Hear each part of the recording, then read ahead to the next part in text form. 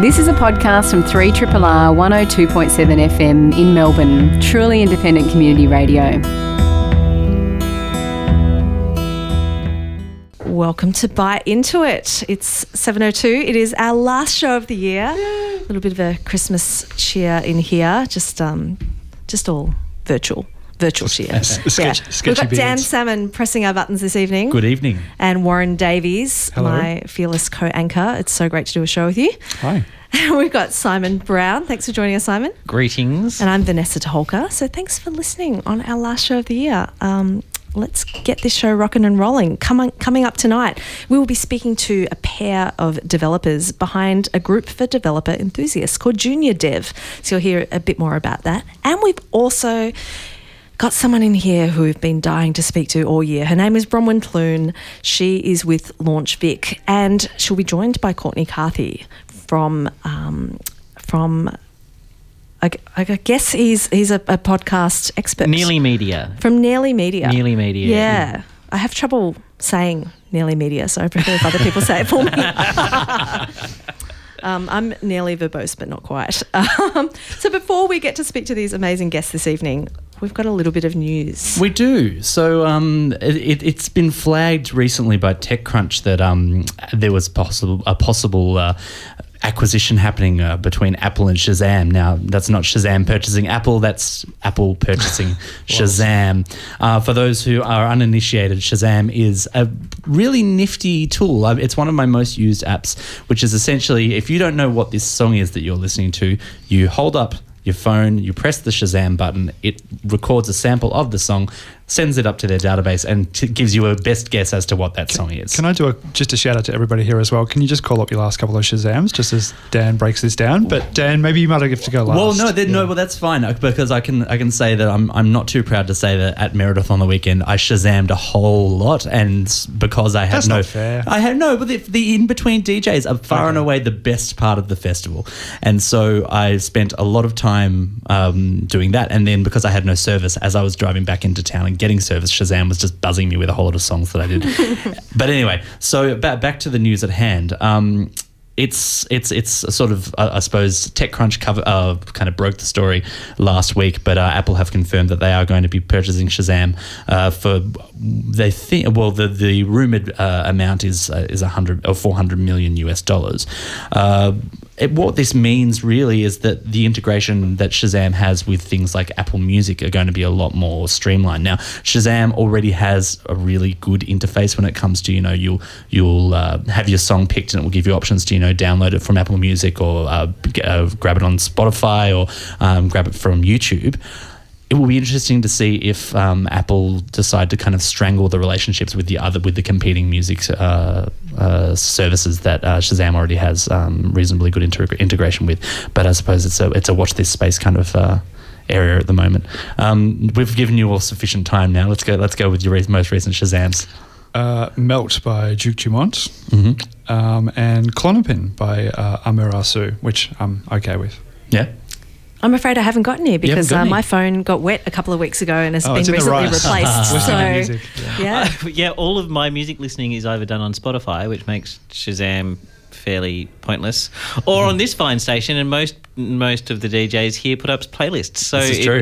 it's not affecting my life. This is true. Exactly. I never Shazam anymore. I just go, remember this exact time because you need to look up what song was playing at this time. Would you like some absolutely terrible selections as well? Yeah, sure. I must have been in a shopping centre or something. Sure. S Club 7, S Club Party. You didn't recognise that song? No, I just Even couldn't- worse, I he couldn't then remember it. Shazammed it to make sure he could remember what it was. I think I was in Sephora. Bad, not good. That's okay. George Harrison. How could I not remember? I got my mind set on you. What? It must have been like. Get out. It must have been a solo or something. Yeah, no. I've got Do I Do by Morris McGee and Melody by Plus2, so that's a bit of disco happening apparently at about 3 o'clock in the morning. My most embarrassing one is probably, what do we got here? I had Ariana Grande. So I've got Destiny's Child in here. great. Yeah. Let's move on. Hopefully they'll sort out all these problems of tracks that you shouldn't Shazam under any circumstances. Are you sure you want to be Shazamming this song? Yeah, they're Your very credibility style may fall. conscious. Yeah, I'm sure they'll have some lenses for us. We can only hope. Warren, what's been happening with Oh, sorry. I think it's Simon that I'm looking to. What's been happening really? with this mega database of stolen credentials? Sorry, people's names. Yes, as you say, there is a mega database of stolen credentials from 250 separate data breaches, according to security researchers for IQ, as reported in The Age. They have put together a searchable database of 41 gigabytes worth of usernames and passwords. That's a lot of usernames That's and a lot of passwords. usernames and passwords. Like, when you're talking HD video, that's not a lot. If you're talking text, I'd say that is... What proportion of the human population is that? Well, yeah. As the article points out, these are all mostly old. But those who have never reused a password may cast the first stone because, yes. Okay. I think there's a few of us who are guilty of reaching back into the I haven't used this one in a while bank. And there's also, of course, as the article reminds us, all those services that you signed up for probably to get one specific thing and then have completely forgotten about. I looked up, I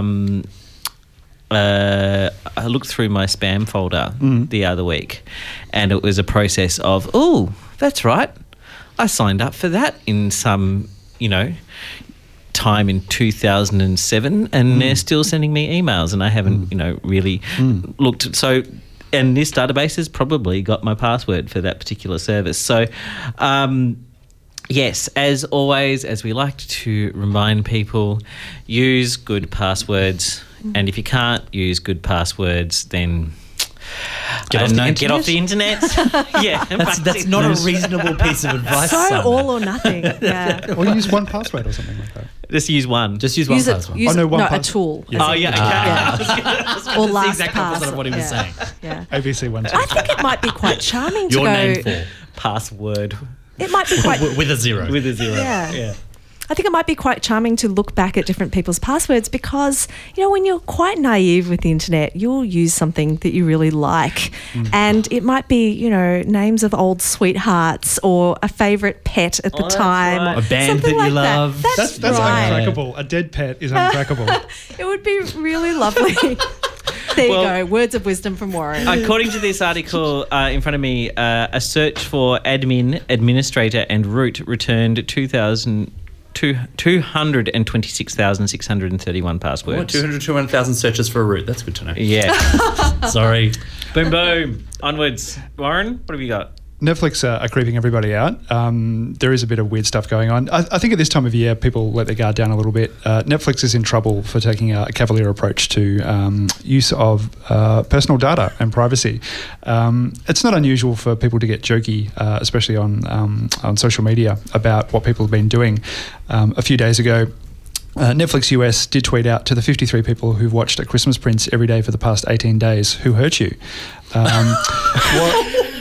While there have Netflix got some sass. It does have some sass, and while it has got a lot of favourites and retweets, the follow-up conversation to this has been you can't be quite so casual with the viewing patterns and behaviours of subscribers. They did actually follow up and say all the data is anonymised, but there have been questions around who's got access to this kind of thing. It is pretty easy to identify if you are watching A Christmas Prince consistently over 18 days. Family members, friends, colleagues of these people would be able to pick them out and identify them and have a go at them.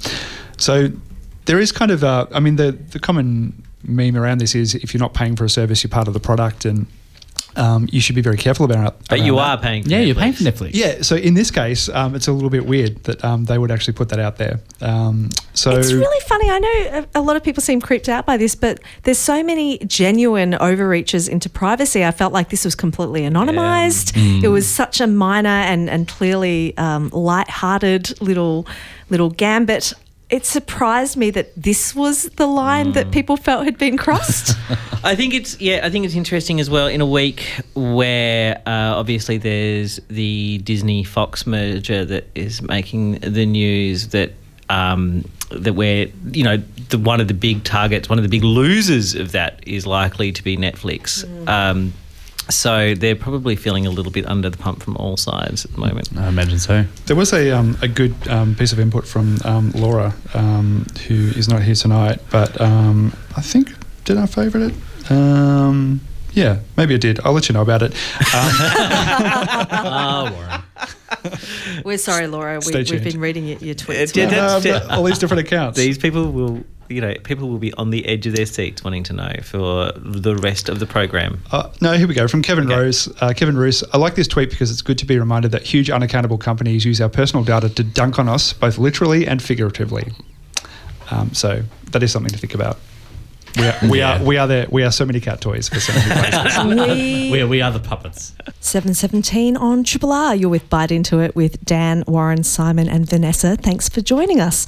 We've just been joined in studio by a couple of legends. We've got Bronwyn Clune, who is the Digital Director at Launch Victoria, and she's joined by Courtney Carthy, who is founder of Nearly Media. You both sound very startup worthy. Welcome to Bite Into It.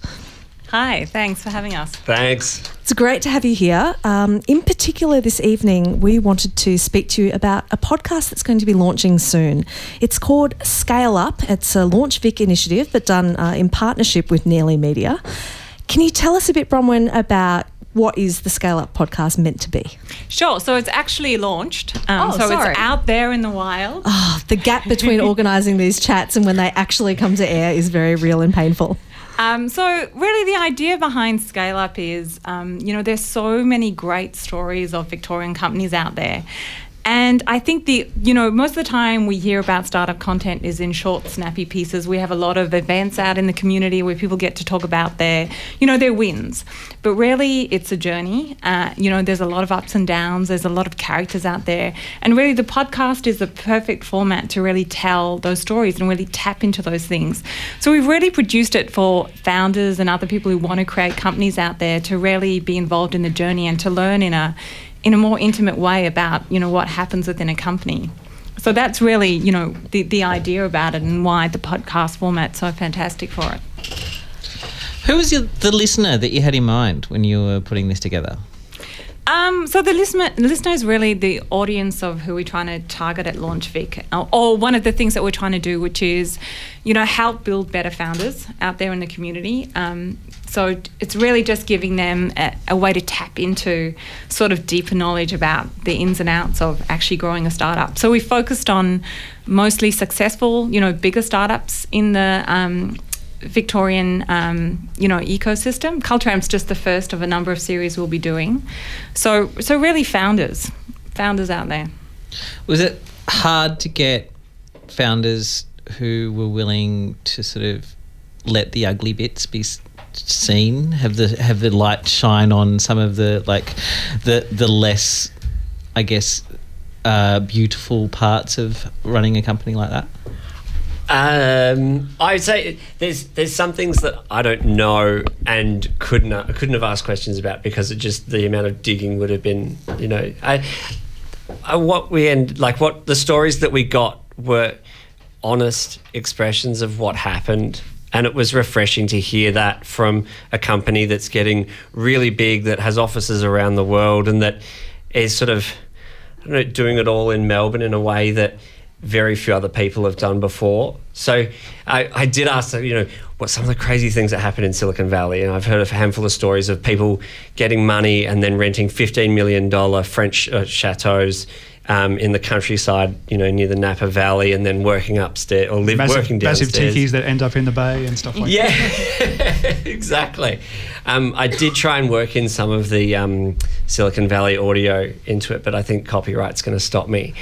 And the one thing we sort of found, or that I found reporting this story on Cultramp, was that they're sort of kind of methodical, but at the same time you get this feeling of they'll do what it takes. And there's a few consultants and other people that I spoke to outside of it that get into a little bit of that nitty gritty, where even the founders, you can hear them or see them in your head standing around in a boardroom, scratching their heads, looking at each other. And I think one of the episodes was going to be called, I think this is a line ball, or this is going to be a line ball, because they're pitching for this huge client, and it comes down to a point where they get off the phone and they're like, oh my God, what's going to happen?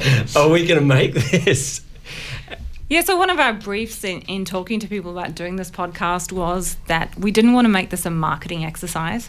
What we really wanted was real, honest stories. And my background is as a journalist as well. And I think, you know, when you approach it with that in mind and get that buy-in from people, everyone's been really open and honest in what they've been willing to share. And I think there's only one story we weren't allowed to report on, and really that was because of an NDA. You're among friends here, obviously, so you know. And it's nice and cool. I feel relaxed.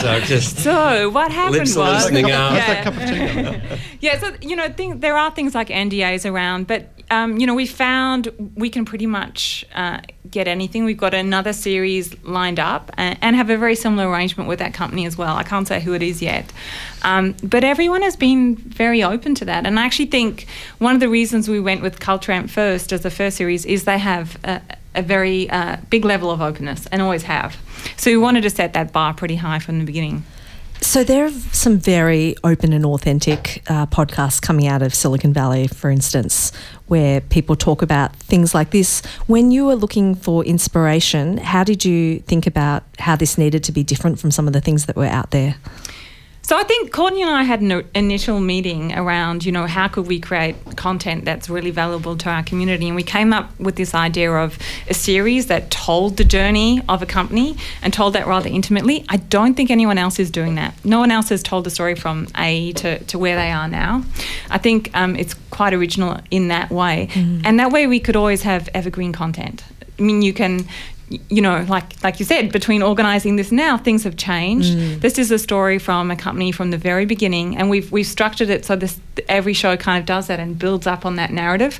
I think that's pretty unique and quite frankly our own original idea, isn't it, Claudia? So a little bit more like, you know... Winks. So Serial, something like Serial actually was our inspiration. But Serial meets like Recode Decode or something like that. Yeah, it's like the nerdy tech version of Serial. There's no one dies. But we didn't have to go out all like fail fast, failure everywhere, which seems to be really sort of quite popular at the moment. It's the story told by the founders and the people around the founders. All right, you've got my interest. Can we have a listen to something? You can. I think thing I love about this clip too is it's just so Australian. The other thing is we have kind of doubled down on the Australianness in this series, and I really love that. So I think this is a good one.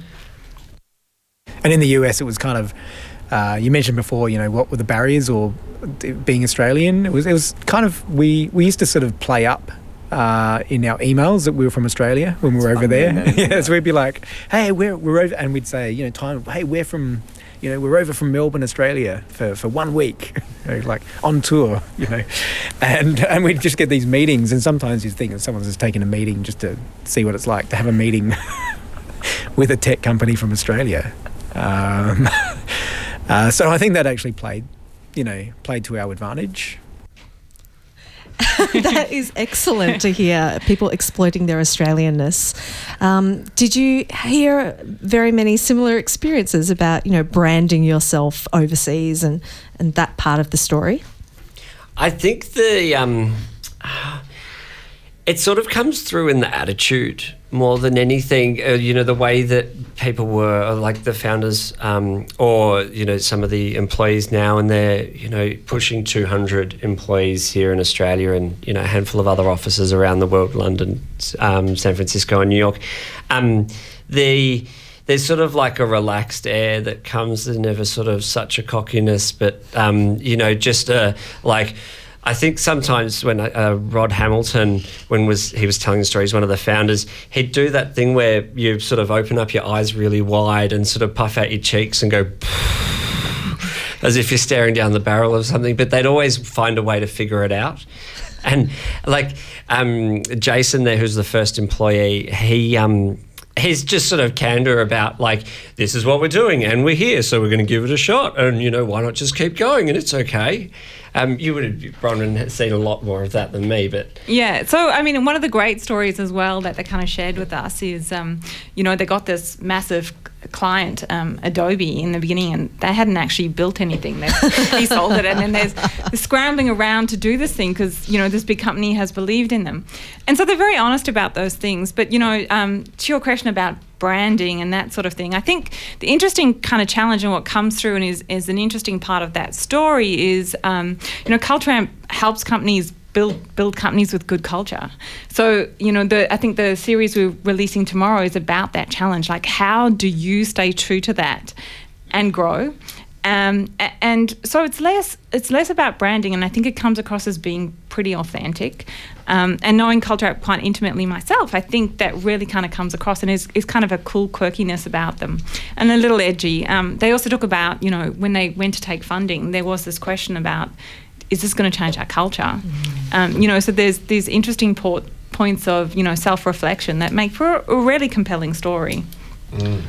Courtney, I think it's interesting how people are always quick to say this is happening with media, or TV's dead, or this is what's going on, and everything. There seems to be like lots of different patterns that emerge, and I think in some ways podcasts are similar to radio, where people do like listening to people that they know, like natter on for like half an hour or something like that. Why do you think it is that when we've got so much stuff going out there and media is abundance, that people do still like to get together and listen to someone that, it's a new podcast, they've never heard of these people, many of them. Why do we want to take an hour out of our day? Hopefully it's because my voice is hosting this podcast. What other options are there? and why everybody listens to you guys, because they really like your voice. But it's the information, it's a very intimate experience. Audio is and the best description I've heard of it, which I think is from an academic in Barcelona, is that you build the pictures for the story in your head, and then while you're doing that, then it becomes your own story, like reading a book. You're imagining the colours. And it's something that you can sort of have a share or like an understanding with somebody else that, that's what that colour was at that scene. But it's still highly personal. But because you sort of understand it privately, when you find somebody else that that also knows that story that you can share it with, it's a moment of realisation that you've both had a similar experience, independent of each other. I still do like sitting around, listening to podcasts with other people, but for a lot of people, just because of the hardware, you've got earbuds stuck in your ear, you're on the tram, it's generally consumed sort of, in a bit of a solo way, or while cooking dinner like I was this afternoon with my wife. I also think for me as a podcast, listener, I think, the closest form we had to getting something so intimate used to be documentaries, and they're always almost films.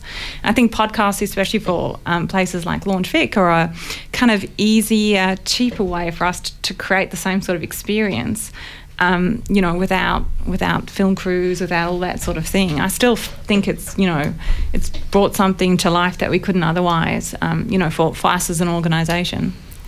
So we briefly mentioned Serial before, and people thought, how could they do a follow-up to Serial, and yet they did, and they smashed it out of the park. Are you thinking about Series 2? Yeah, so we've got a company who's agreed to do Series 2, a very different company to Culture Amp, very unique story. They've been around for about 10 years, and I think a lot of people always see them as an overnight success. They're not. But, a very, very different story. And I think, knowing a lot of the startups in Australia who've been successful, all of them have a pretty unique story to tell. So we really want to kind of tap into that. And it's one of the interesting things about startups. And one of the myths we've kind of created around our industry is this formula that you do this, and then you create an MVP, and you do it in your garage, and then someone gives you funding. Almost none of that really happens. And there's no repeatable thing often, because they're all working across different industries. But I think they're broader lessons to learn about resilience and persistence, about, wearing the storm, which is what we're trying to kind of tease out with these stories. So yes, there will be. So when people tend to tell true stories in podcasts, a common criticism can be, or something that people are very aware of, is the editing process. And are you editing for high drama? And, are you affecting the way the story is being told at all? How did you balance, the wanting to tell a really compelling story and any need to sort of hold things back and sort of space them out a bit?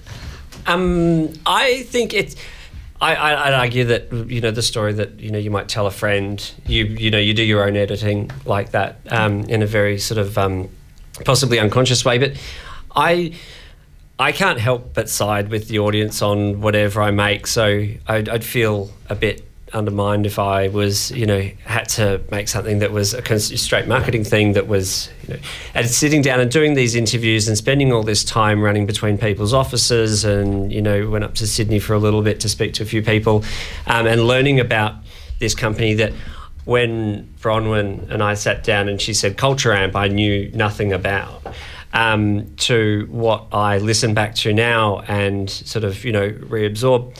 I don't think that we've gone off path or have been, untrue to any of the stories that we're trying to tell, because I'd feel really guilty if I was being untruthful just because, Catholic parents. But also, Bronwyn knows the stories, so she's going to tell me that, Courtney, this is a lie. You've created something and put some really heartfelt music to it, but it was actually an aggressive story. Look, we've pushed you a little on that, Courtney, but I think we were really just saying, how much did you need to dramatise? And I think you've really got your voice across there. People Thanks. now know to expect a quite genuine read on the situation. I think you don't really almost have to embellish startups who've made it. I mean, it's almost always dramatic. There's always highs, there's always lows, there's always pressure that you can barely imagine until you've been through it. So it wasn't hard to create anything, and really we're editing for interest. I mean, we want people to listen to this. I think there's a lot for people to get out of it. Yeah. So the podcast, for those who've just joined us, is from Launch Vic. It's called Scale Up, and it is the story of Culture Amp's journey as a startup. A very Australian story, a proud success story for Australia. I do recommend that people go check it out. I'm going to be checking it out straight after the show tonight. Oh, good. Bronwyn and Courtney, thanks so much for joining us. Thank you. Thanks for having us. If you're a junior dev, it is not easy to firstly get connected to other junior devs, to figure out the gaps in your knowledge and experience. There is a group, fortunately, doing something about this. Junior Dev IO is a community. I guess you'd describe it as a sustainable community. Been going for over a year now. They have regular and ad hoc meetups around the country. And to hear more about that, we do have two of the junior devs in the studio, LJ Kenwood and Luke Masidi. Thanks for coming in, guys. Thanks for having us. No, it's the least we could do. Snap. So I kind of feel like this has come about because you guys saw a need for it yourself. What's the story with getting this started and why was it needed? Definitely. So I changed careers from doing truck driving in the mining industry in WA into software development. So it was quite a transition, and I did a 3-month coding boot camp, which was great in many ways, but it's 3 months, so you can't learn everything. And landed a job at an awesome company called Xero, and I met Luke there, where he'd started working just a few weeks before. And was that like an intern role, or? Yeah, so I had a 1-month internship, which resulted in the end in a full-time role. Thanks, Xero. Really loving it. So this was about 1.5 years ago. And we just ended up in the same team, and Luke kind of was mentoring me a bit as he'd had a bit more experience. But we're constantly swapping articles and talking about being a junior dev and the challenges and, going into work in a code base that's massive, right? And we've only ever written little side projects during my boot camp was quite overwhelming. And there was a lot of areas that I needed upskill in. And just found that there wasn't heaps of things that were relevant for that level, like for a junior in the community, and definitely needed the support and of my peers. And so really when we didn't find that, we just created it. It's kind of like being, I guess being a developer is kind of like being an artist or a tradesperson. Like there's lots of ways that you can learn it, and you can be multi-skilled, and there's no one way of doing it. How did you get ahead in it, Luke? How did you kind of get new skills, learn new languages, etc.? So originally I went to uni and did programming years ago, but then kind of went into another avenue in IT. And because dev moves incredibly fast, I was out of date and needed to reskill. So I did a boot camp. I think we did the same boot camp. I'm from Sydney though. I did it in Sydney and then came down here about 3 years ago. Yeah. Great. And was the meetup something that you both kind of decided that you needed, or was it bubbling away already, like informal in a way? Yeah, it was us. It was some friends we have as well that are kind of in a similar situation. You go to these meetups and they're fantastic, but they're really deep dive, technical, kind of intimidating places that kind of goes over your head a lot when you're starting out. So something much more junior level was really relevant to us.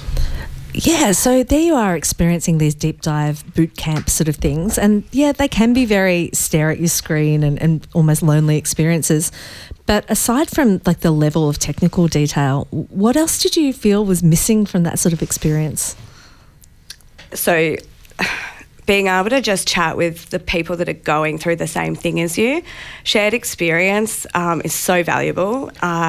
It's not the shoulder to cry on per se, it's not that bad, but it's being around your peers that are going through the same thing as you. And a lot of our meetups aren't very technical. We have some technical talks, but it's a lot more about the people side of development and your career. And it's a hit. So I think great. People resonate. It's the like we often say, it's kind of unofficial alumni for the boot campers, the self-taughters, university students as well. So what are some of the experiences you're seeing people have with your meetup group? Yeah. So first-time speakers and people growing in that way. So we have people that aren't junior developers speak at our events, but we really, really encourage. Try not to say I bully them, but I think it's a fine line. And seeing people get up and speak about a topic, so much value from that itself and where they go. And then a lot of friendships, I guess. We're seeing people attend hackathons together that have met at our meetups, and going to other community events now that they might not have gone to before because they're going with other people they already know from I really wish our audience could see how big your eyes get when you talk about this, LJ, and how enthusiastic you are. And I don't think anyone could help being swept up by your enthusiasm. I really feel like this is the sort of thing that would have helped me when I was at uni, and just learning how to code and going to online forums was such a dry way of getting help and just really isolating. Did you ever go to, seek help in online environments and see if that would help you out? And what were your experiences of that? I mean, constantly. As a dev, you use, you look for answers on the internet, but especially when you're a junior, I think it's really good to have a conversation with someone. To get to that why, not just what's right, I guess. Yeah, absolutely. I guess this was part of it as well in starting Junior Dev, is that we do go to the internet for help, right? But when you're actually at work and you're working on a product that isn't out in the open, like the code base it's not open source, we're a business, you can't find the answers that you necessarily need. You need experience and knowledge and conversations and creative problem solving, rather than just getting maybe syntax or specifics off those internet resources. So what sort of feedback are you getting from the more experienced people who you bring along as guest speakers? They love it, yeah, definitely. They love the mentoring opportunities as well, which is, I think, as you become more experienced, is a really cool thing, way to give back as well. Yeah. I notice there's heaps of different types of events that you have. So we're not just talking about the big stuff here. You do have a book club, but I think the largest attendance in recent times was Code and Tell, a night of technical talks and coding. I think you had over 100 people there. What went on at that one that put in such demand? Yeah, that was really epic. So I did mention we don't do really deep dive technical stuff very often. We're programming language agnostic. So we have people that know JavaScript, Ruby, all sorts of things. So So for this event, we went, right, we've got we know there's these awesome speakers in our community that have technical topics. Let's kick off with a big technical night. And yeah, there's definitely the demand for it. And we had 5 amazing speakers as well who did incredible talks. So who are also like around and about in the community. So yeah. So that seems like a pretty cool topic. Rejects and Ruby, a match made in heaven. How to quit your job. That's probably good advice for a junior. You don't want to end up stuck in a terrible job for too long. CSS Playground, Epic Bug Hunt, actually, and de-stressing debugging. That's pretty cool. Yeah, it was really amazing. The CSS Playground one was just a really fun look at how to make shapes in CSS. Like, technically, not hugely complex, but it was like such a well-crafted interactive talk. I think I did get the red square done in one of those online courses. It's like one of the first lessons. But some of those foundational skills, seeing somebody else apply solutions to a problem can be really instructive. Do you get any wish lists of topics that people want you to cover? React. Testing. People always want to know more about testing. That's interesting. Yeah. Yeah. And what about from the mentor side? Are there people pitching things at you just desperate to have an audience? Everybody wants a mentor, and many people that we're discovering now want to be mentors. But yeah, we have people, especially senior developers or more experienced, that want to do talks. They're really enthused by the junior dev enthusiasm, and absolutely like the vibe at our events, it's just like the juniors kind of eat up every word, and it's just like you kind of rock star status. One of the things that we have taken an interest in not just developers, but any of the professions in the sort of technology industry is diversity. Do you get a feel on sort of jobs coming through for young women in development? Is the gender mix pretty good at these events? Yeah, absolutely. That's been something that we've been really conscious of, diversity and inclusion the whole time. I think we were looking at stats earlier today, and we had over 50% of our speakers were female this last year. Do you feel it's an inclusive space? I mean, this is kind of the year of sort of inclusion and kind of shining a light on things that could be better. Like, how do you feel about the kind of community that you're creating? Our community, definitely, yeah. We kind of, we talk about it a lot. We reiterate that it is an inclusive space, and people would provide channels for people to communicate with us if they're finding that it's not. We're very opinionated, and and we've owned being in an opinionated community. So although we have other people that contribute and run events and help out, Luke and I definitely steer the ship, I would say. And part of that is being really strong with our inclusivity and diversity. And we have a really strong code of conduct. We talk about it at the start of every event, and I think people know we'll act on it as well. So it's something that's really important to our community. Personally, I'm very passionate about it as well. And I think there's a huge push in the wider tech industry, especially here in Australia, for diversity and inclusion. So LJ and Luke, like many of us, you're about to take a break for summer and have a quick, refresh. But when you come back in the new year, as well as the regular sorts of events that are on your plate, what are you thinking about? Yeah, so on top of our monthly meetups and ad hoc ones, we're just announcing today that we're doing a conference called Levels, mid-2018, levelsconf.com. Smooth, guys. I wasn't rehearsed at all. This goes back as well to like being inclusive, being around peers. There's great tech conferences here in Australia, worldwide, but the price point is often very high. If you don't have an employer paying for you to go, it's not really feasible. We do have a lot of current students and self-taught coders in other careers that are in our community and would greatly benefit from going to a tech conference, but it's unachievable. So it's kind of a natural next step for us after doing like 24 events this year to go, right, let's ramp it up. So yeah, we're really excited about that. Our summer holidays will be planning levels. But if you want to get involved, if you're sitting around right now going, what do I do in January? Work's going to be pretty quiet. I don't have to finish that product or whatever that I'm working on. How can people get involved? They can check out juniordev.io. Definitely check out our meetup page where we run a lot of our events through that. hello@juniordev.io.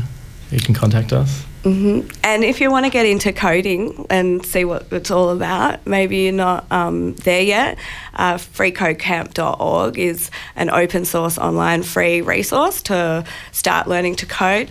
It's a really good resource to get into it. So I love you guys. I really wish you'd been around at my uni times.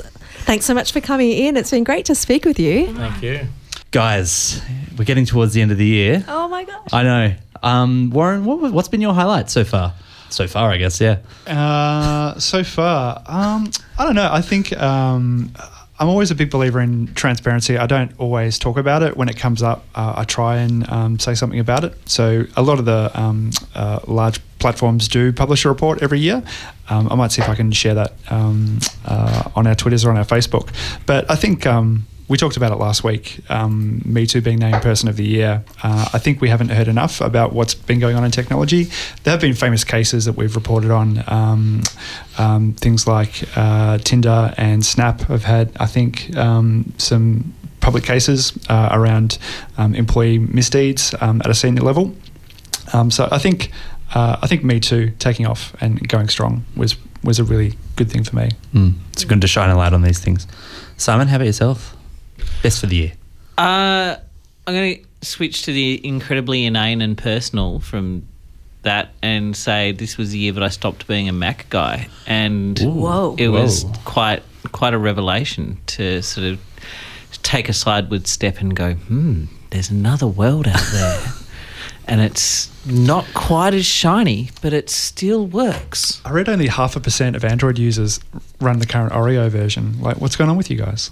No. Well, I mean, my phone, I don't have a choice about.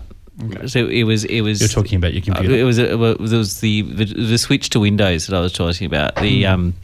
Because I got to that point where it was I want to do all of this stuff, and it seems like, especially in the creative world, that the PC world has finally sort of gotten up neck and neck. And actually some of the criticisms, I was talking to someone the other day who works in audio and video, and they said, we're setting up a Mac and a PC, and the PC just worked and the Mac took 2 days of stuffing around to get it. So yeah, something is seriously askew in the fabric of time and space. Maybe it's all that music that they've been buying. Yeah, might the Shazam's just plugging up all of their servers now. It's just so we'll see. I think that there is a shift, and that every bearded creative you see is not necessarily going to be toting a MacBook in the near future. That's a lie.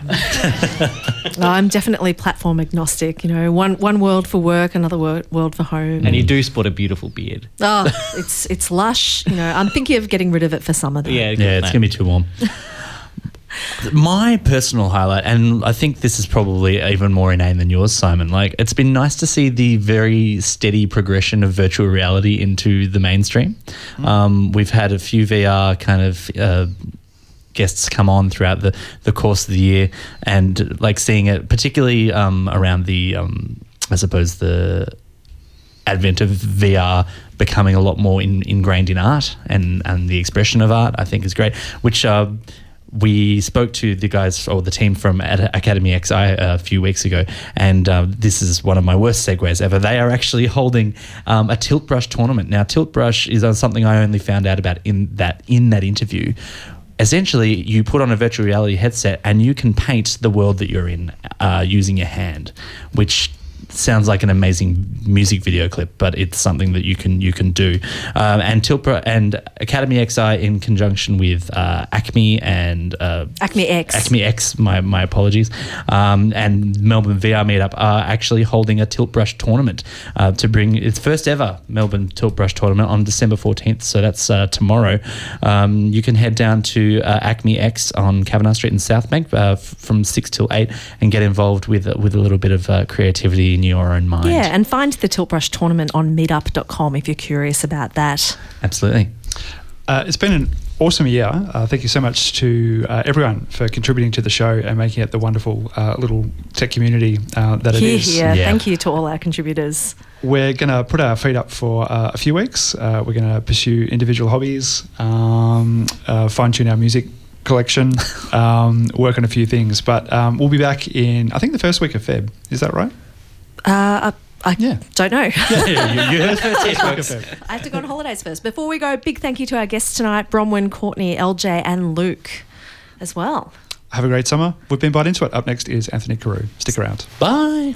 This has been a podcast from 3RRR 102.7 FM in Melbourne. Truly independent community radio. Want to hear more? Check out our website at rrr.org.au.